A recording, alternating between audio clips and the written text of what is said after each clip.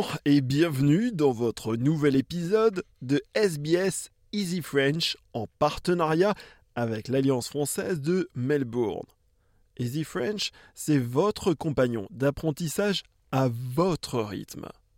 N'oubliez pas de vous inscrire à notre newsletter pour recevoir la transcription de cette émission et de toutes les autres sur votre boîte mail tous les vendredis. Je m'appelle Thomas et je suis votre présentateur cette semaine. Tout de suite, votre journal. Le président ukrainien Zelensky a appelé les pays européens à continuer de sanctionner la Russie et à ne pas acheter de combustible fossile russe. Sur fond de sirènes utilisées lors de raids aériens, le président ukrainien a appelé les Allemands à faire pression sur leurs dirigeants. En effet, M. Zelensky a accusé le pays de vouloir suspendre les nouvelles sanctions contre la Russie, notamment en raison de la flambée des prix de l'énergie et la crainte que la Russie mette fin à l'importation de gaz vers l'Europe. Please do not sponsor the military machine of Russia, nor give a single euro to occupiers. Close your ports to them. Do not import goods. Say no to Russian energy resources. Do everything for Russia to leave Ukrainian soil. I believe and I know that peace is possible, but you have to act to bring peace.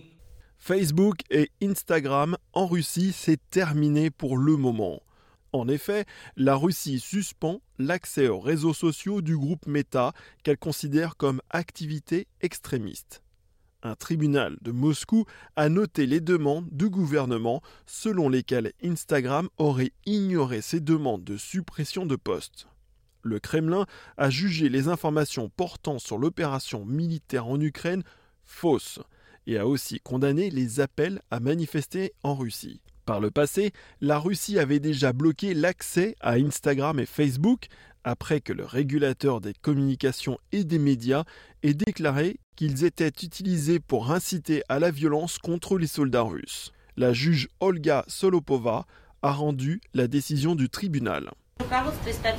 Guided by Articles 194 and 199 of the Code of Civil Procedure of the Russian Federation, the court decided to satisfy the claim of the first Deputy Prosecutor General of the Russian Federation against the holding company Meta Platforms Inc.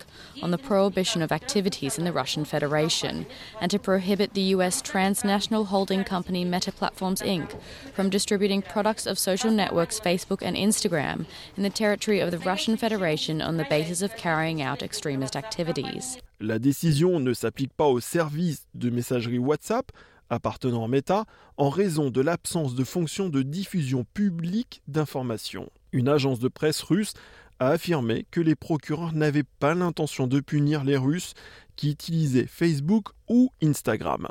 Lors de son déplacement à Cairns dans le Queensland, Scott Morrison a annoncé qu'un budget de 60 millions de dollars serait alloué à l'industrie du tourisme.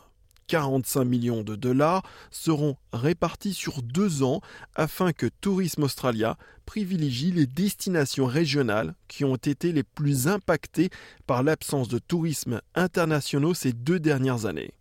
Le nord du Queensland, la Gold Coast, la Sunshine Coast, les Whitsunday, la côte nord de la Nouvelle-Galles du Sud et la région de Hunter, puis la Great Ocean Road seront les principales destinations de la campagne de marketing de Tourisme Australia. 15 millions de dollars supplémentaires iront spécifiquement à Tourisme Tropical North Queensland pour promouvoir la grande barrière de corail auprès des touristes. Les services de soutien à la famille et aux enfants souhaitent que davantage de futurs parents issus de milieux culturels divers s'inscrivent pour être des familles d'accueil. Les derniers chiffres de 2020 montrent que près de 46 000 enfants ont été pris en charge hors de leur foyer. Une nouvelle campagne pour recruter des familles d'accueil parmi des groupes multiconfessionnels et multiculturels a été mise en place. Reggie Chang, issu d'une famille d'accueil, a fait part de son expérience positive, mais a ajouté que les enfants pris en charge devraient pouvoir pratiquer leur langue préférée. Especially, we need more culturally and linguistically families because I think a lot of culturally and linguistically young people that come through may not have that culture to really connect with. Place au sport. Après des retards, la grande finale AFLW est désormais prévue pour le samedi 9 avril.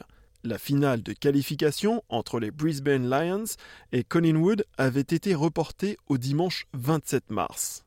Les Pies n'avaient pas pu jouer en raison d'une épidémie de Covid-19 au sein de l'équipe. La directrice générale du football féminin de l'AFL, Nicole Livingstone, a déclaré que le match de qualification se déroulerait au stade Gabba à Brisbane dans le Queensland.